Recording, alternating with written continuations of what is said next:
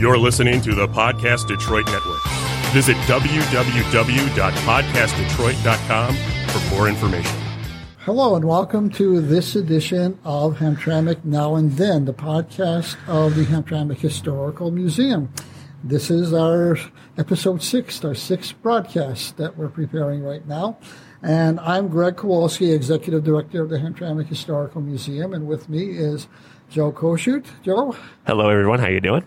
Joe is the chairman of the board of the Friends of Historical Hamtramck, which owns and operates the museum, and he's also the producer of this show. And we have a special guest today. I'm really glad to have Rebecca Bino-Savage here with us. And Rebecca is a Hamtramck resident. She's also a historian, a preservationist, an author, and really a knowledgeable person about all kinds of areas related to Hamtramck in Detroit. So we're going to talk a little bit first about, Rebecca, the book, Art Deco in Detroit. Okay. All right. And why don't you give us a little overview of it? Oh, okay. Well, I guess, important thing to know is that Greg brought this book project to me so that when my nonprofit group, the Detroit Area Art Deco Society, put together a slide presentation about all of the Art Deco architecture in the Detroit metro area, it was something I used to take around to libraries and different organizations, even schools, Lawrence Tech and so forth. And then when you saw it, Greg, you said, this could be an Arcadia book. So I hadn't thought about it like that, but if you hadn't brought the project to me, this book wouldn't have happened. So I'm so glad we did it. It's really been, I guess, just in a lot of ways, people have told me this book really mattered because we covered architecture and subjects that had never been covered before. Yeah, absolutely. And really, I did the technical side of it, the organizing photos and things like that, but Rebecca did the real work. She had the information, the knowledge, and I will tell you, we went exploring because I had to take photos, and Rebecca would direct me to these places. Mm-hmm. And we would go there, and we'd turn the street corner, and there would be this architectural gem right in front of us. And I learned so much from this experience about Art Deco.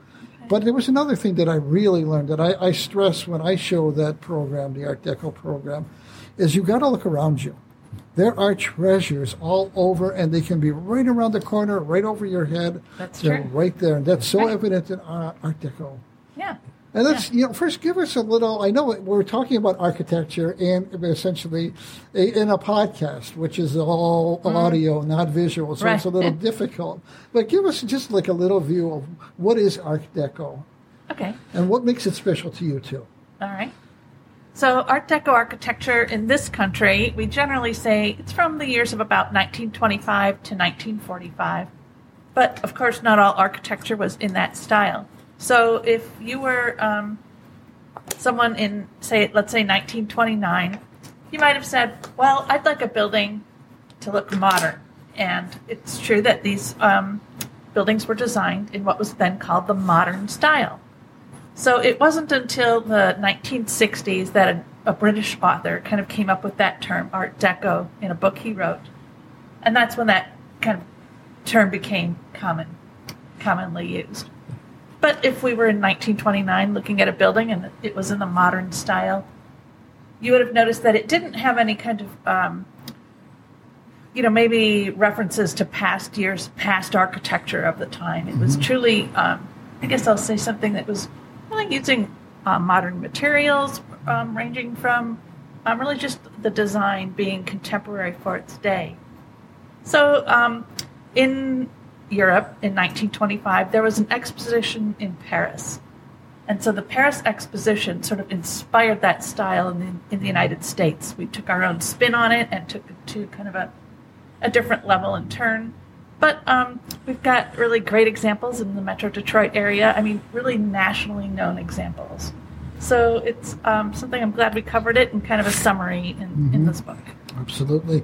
Well, we have some examples in Hamtramck. Yes, we do. And let's go over those, and then we can talk about some of those, the ones in Detroit that are really fantastic. Okay, so in Hamtramck, one of the really good ones is today a mosque that's on Kniff that was originally built as a chiropractic clinic. Right.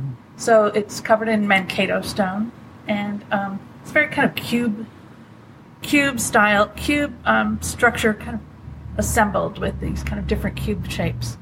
Then at its corner, it had an addition that's got a rounded curve. So if you saw that building, and it really stands out from the other, kind of average buildings surrounding it. If you saw that building today, you would say, "Well, this is something different." Let's see. Another one in Hamtramck is and featured in the book is the entry to the buildings. What do we call the public housing homes that are Colonel Hamtramck Colonel homes? Hamtramck homes. Thank you. So the kind of entry of the kind of public building there, which I think it's just sort of used for. I know you can vote in that building. Do you know the building I'm talking about? Yes. Probably just for like administration office type stuff. Yeah. So that building has a really, again, Art Deco style, and it's got wonderful kind of representational plaques going around that front door. Yeah, I think the sign over the top says administration. Yeah. And you mentioned the mosque on, you said Kanef? Yeah. Is that the one that would be just west of Joseph Campo? Right, Okay, exactly. right off the alley? Yes, Okay. right. Just west of Campo. The post office. Oh, right, and our post office is, of course, included. So for our post office, if you sort of stand back or maybe look at a picture, it's got sort of representations of columns, kind of flattened out columns across the front. So that post office design really sort of minimalized and stripped down that sort of classical representation of old-fashioned post offices with columns going across. Yeah, those are kind of our best examples in Hamtramck. Yeah, but when we look at Detroit, it kind of pales to what we have in Detroit. Well, downtown, that was a regional center in downtown Detroit. So in downtown Detroit, I guess some of our stars are the Penobscot building.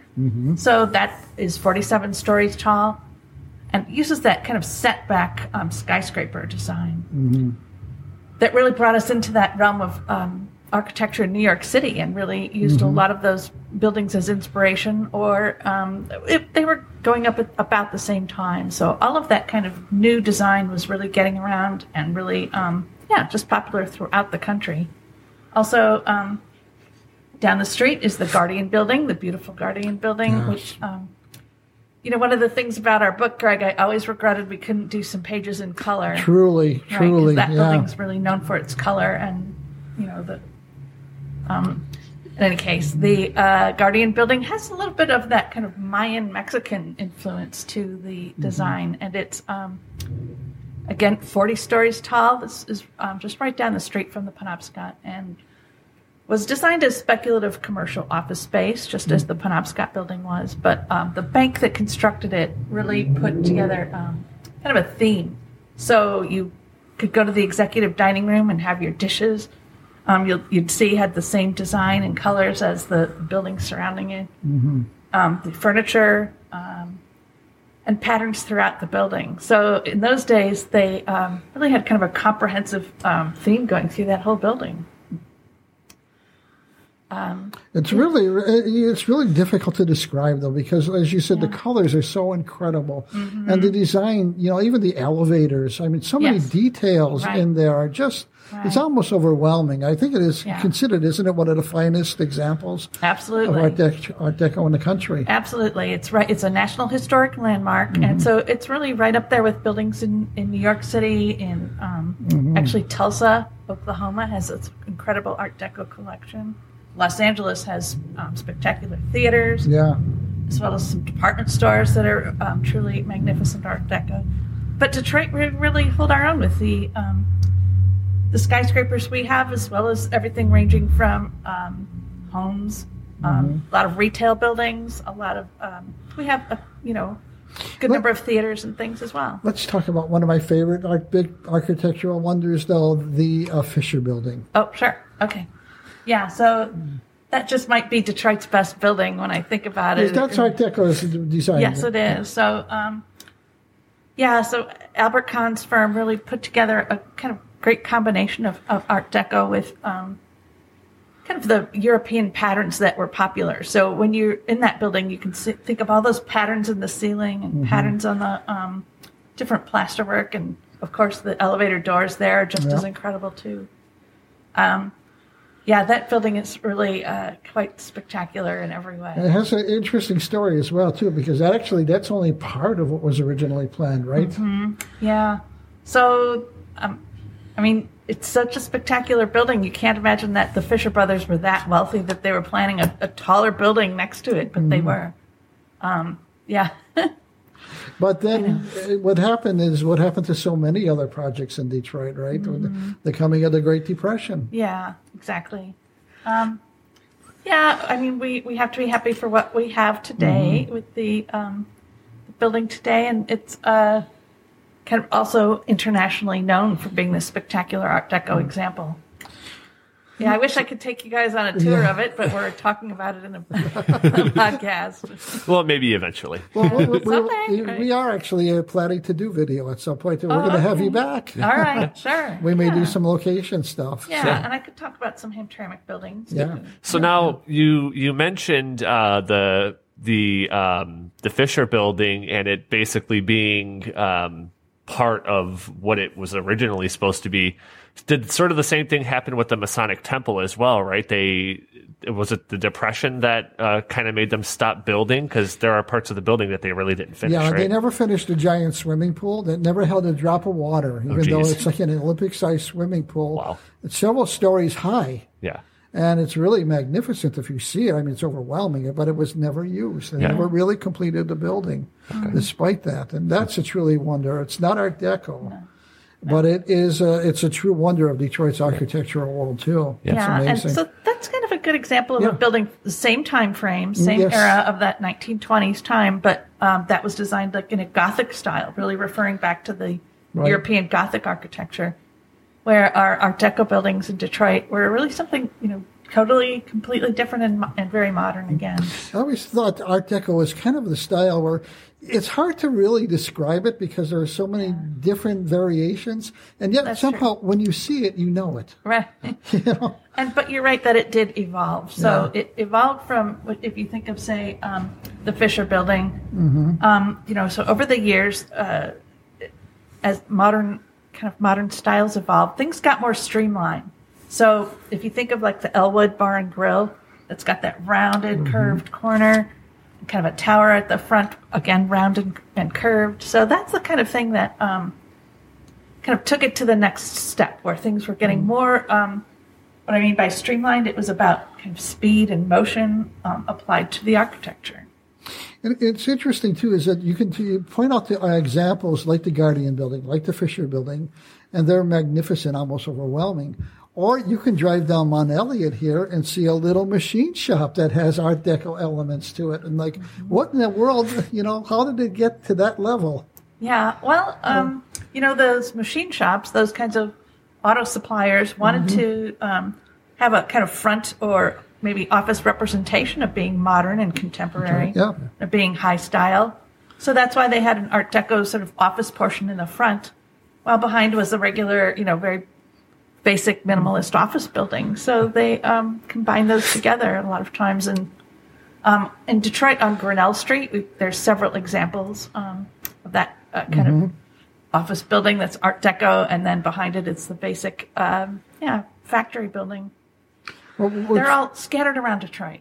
Yeah, I mean that's a very good point that I was going to try and bring up as well too, because how we found the was it Popeye's Chicken Place or the one on Woodward, I think, as I recall. Yeah. And then that was colored stone, as I recall too. Colored terracotta. So on Woodward and Milwaukee, there was a Popeye's Chicken there for many, many years. Today, I think I'm not sure if the restaurant that's there is still going or not, but there still is a restaurant in that space. Yeah. So that's a great patterned and very colorful terracotta design. But you have to look up. So you have to look above that storefront level. That's kind of just basic, basic restaurant. And then above that is where, that wonderful patterned and multicolored terracottas there. Yeah. So we also, as Greg and I were driving on Belle Isle recently, he pointed out the lighthouse. I can't what the name of it was, but I do. Stone Lighthouse. Yeah, but it's the only Art Deco lighthouse in the country. Yep, and it's the only marble lighthouse in the country too. I guess there's in other countries there's some marble ones, but anyway, it's it was something. They had very high quality, I guess, materials and design put into these buildings that we have in Detroit. They really do stand out. Did you guys get out and walk over to the lighthouse, or are you just kind of... Too cold. Yeah, it was too cold, so we just drove by, and Greg kind of pointed it out and mentioned that it was the only Art Deco lighthouse in the country. Right. But no, I'm going to get to that soon because Terry was my wife wanted to go see that. So maybe when it's a little drier out, because it might be kind of muddy to get mushy. out there. Yeah. So, but it's again, you find these little treasures. We went to that liquor store, remember? Oh, right. On the west side of Detroit. And, which was not, I think, the greatest neighborhood, but there's this architectural gem standing right there. Yeah, that is a good one. And so sometimes you have to look past that liquor lotto signage that's plastered all over the windows and first floor entry and look up above, and you'll see those great Art Deco details from, back 80 years ago. Well, I think we've even mentioned in a previous podcast about, just having people while you're walking down any street, really, especially in Hamtramck, just look up. The details on some of these buildings are just incredible, whether they're Art Deco or not. There's a lot of incredible detail on a lot of buildings just in Hamtramck and in Detroit, and in general. There's so much that people don't really pay attention to or notice. On that same theme, we have some news. It's the Broadhead Academy, Armory, I should say, over on the lakefront. In the riverfront. Yeah. There's a potential of it being reused. So that's a great Art Deco building that has a WPA murals on the inside. So I worked on getting that designated to the City of Detroit Historic District. Oh my gosh, it's like 20 years ago now. But so right now the parade company has presented a proposal to just keep the front of the building and then demolish the portion with the murals. So I'm concerned because, even though they've promised, we'll save those murals, it's, how expensive would it be for all these murals in the museum where we are right now to be moved somewhere? I think they just don't know how expensive that would be. Really? So they're sort of promising that at this point without any professional evaluation. And we should point out those murals, they're not painted murals, right? They're engraved murals. Yes, that's right. And to try and preserve those would be a far more challenging task, I think, than taking a wall that has painted panels on it. So. Exactly right, Greg. So that's an unusual interior designation I did for that building back 20 years ago. So those interior spaces are protected, and so if the parade company demolishes them or even moves them or removes them, they'll have to have approval from the city's Historic District Commission in Detroit. So to be determined what will happen there. We don't know yet. It's kind of in the middle of the process right now. Well, that area actually was part of Hamtramck Township at one point, though, too, right? Yeah. We were talking to someone yesterday, and they had mentioned that actually Belle Isle was part of Hamtramck Township. Is that true too? From what I found references to that, I haven't seen the deed of the property where it was actually transferred. But from what I have seen, it seems to be that way. But that's one of those things I really would want to track down exactly to get a definite answer on. Yeah, and that's difficult to do. Yeah. So. Yeah. Okay.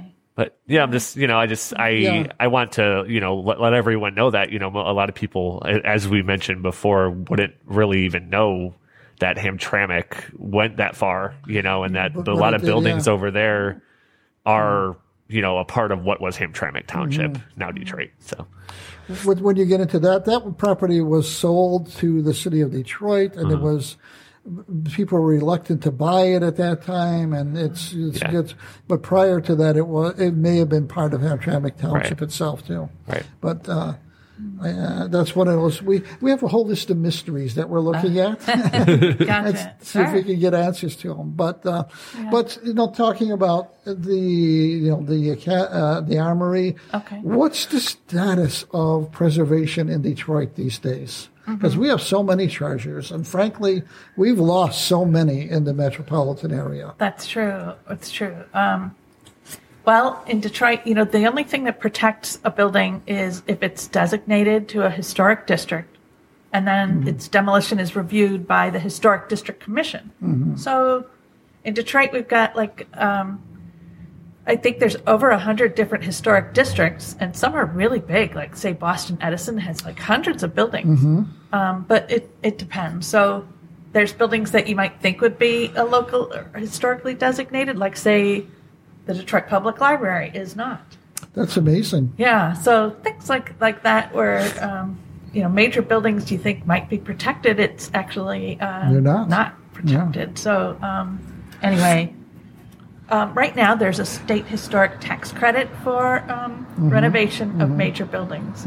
So those state historic tax credit program is not quite set up, and there's no guidelines published yet. But in fact, because of our historic districts here in Hamtramck, I thought maybe I didn't bring the maps for that. Maybe one day we could talk about those districts. I would like to get into that a little bit. Yeah, because that is important. We're such a small town, yet we have 3 historic districts, really. Yeah. With the stadium at the park and Joseph Campo and the St. Florian district. That is right. Yeah. So it's really remarkable that we have that. We have some real architectural gems in the city as well. Absolutely. What stands out to you? And in Hamtramck specifically. Oh, gosh, well, first and foremost is St. Florian. It's such a spectacular church.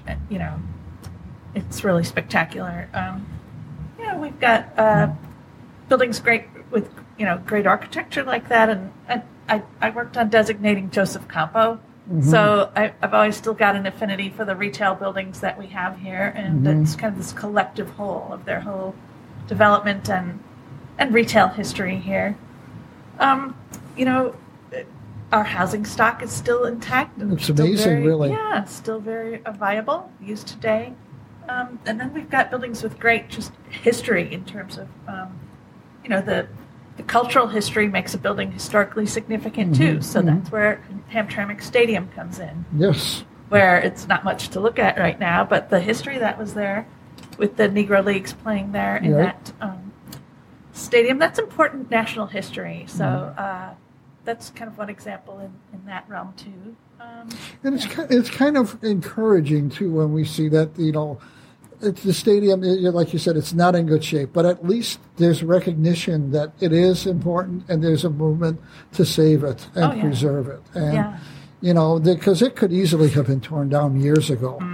And it's just kind of almost a miracle that it's still there at all. That's right. You're right. And we've lost so many great buildings in Hamtramck and great elements. The old Village Hall was a wonderful building. I know. When I sometimes see pictures of that south area on Campo, we lost some great buildings. We did. Yeah.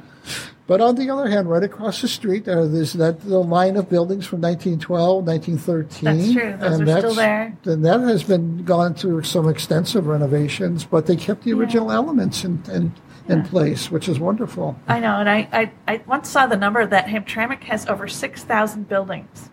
So, if you add up all of our streets with all the houses on every street, that's a major number. It's probably closer to 8,000. Is that right? Yeah. We have about 8,000 units, Yeah, for a mile for a city that's 2 square miles, 8,000 buildings is kind of unimaginable, really. Well, we had a population of 56,000 people at one time, and you needed that many buildings to get them in. And that's before the expressway cut through, so that's where a lot of that was. Yeah, and then with the houses the way that they are. When you're mentioning having 56,000 people, that's, at potentially having 20 people in a house. If you had 4 separate apartments, and 5 people in each apartment, that's just think 20 people in one house. And multiply that by 20 people next door and 20 people on the other side and 20 people and 20 people. Yeah. And it's astounding numbers. It is. And yet, you look at some of the houses, and there again, you find architectural elements that are amazing. Pillars and capitals. Right. Yes. Yeah, absolutely. Some are very much intact. And we've even got that one that you pointed out to me that used to be a farmhouse. So that's really something unique here. I know there's several in Detroit, too. Yeah, I got to tell you one more thing. I saw on the internet just yesterday. Somebody had just taken snapshots in the 1940s of the Conant Theater. It's on the internet. Did you see those just yesterday? No, but we have the same ones in our archives. Oh, okay. Yeah. All right. But I had seen very few pictures of that theater. Yeah. We have a couple of color ones. In fact, I don't know if those were. Good. But you folks come down to the Hamtramck Historical Museum, and maybe we'll let you see them. Yep. So, we got to pull them in here somehow. Right. So. Yeah. Come on down. Come on down. Been gone for a long time. When I first moved to Hamtramck 22 years ago, a little old Polish lady said to me her favorite place to go was the Conant Theater, and I remember being like, "What was that?" I'd never seen it, so I'm glad there's good pictures of it that remain. Yeah, it was a beautiful building too. Most of the theaters were really quite impressive here. So, Hamtramck is changing. We're losing some of those architectural elements. Do you see the city? I don't know if you're involved in that at all. If there's any kind of movement more to protect them. Now that we have a historic district designation here. Yeah, and the tax credit really helps inspire people to preserve historic buildings. It really does. Now, the tax credit doesn't work for religious buildings, so you're kind of, that's how that works because it's a tax credit. But we still have some really, good prospects. So just up the street on Joseph Campo is that really tall, 7-story tall building? Yes, at the corner of Belmont. Right, Belmont, right. So that could really benefit from the historic tax credit because that's a 20% savings on the renovations for that property. So that's an example of a building that's been vacant for a long time now, yes, yeah. I don't ever remember it occupied. So it was a furniture store at one time on the main floor. And they also had a record store in there because I remember Record Graveyard when when I first got into buying vinyl. That's where I would go. But they were there for a very short time and then they moved. Yeah. And some work has been done on the building, but it ceased. I mean, they stopped doing that a few years ago. So. But I did notice that they have people working over there now. When I drive by there at night, there are lights on, and you could see that they've pulled stuff out. So yeah, it's hopefully it's being worked on because I'd like to see it, being used. Oh, good. All right. Good to know that. We don't want to lose any more buildings. No. Right. And unfortunately, we have preserved some. And you talked about St. Florian and Queen of Apostles, Immaculate Conception. It's a beautiful, beautiful Ukrainian church.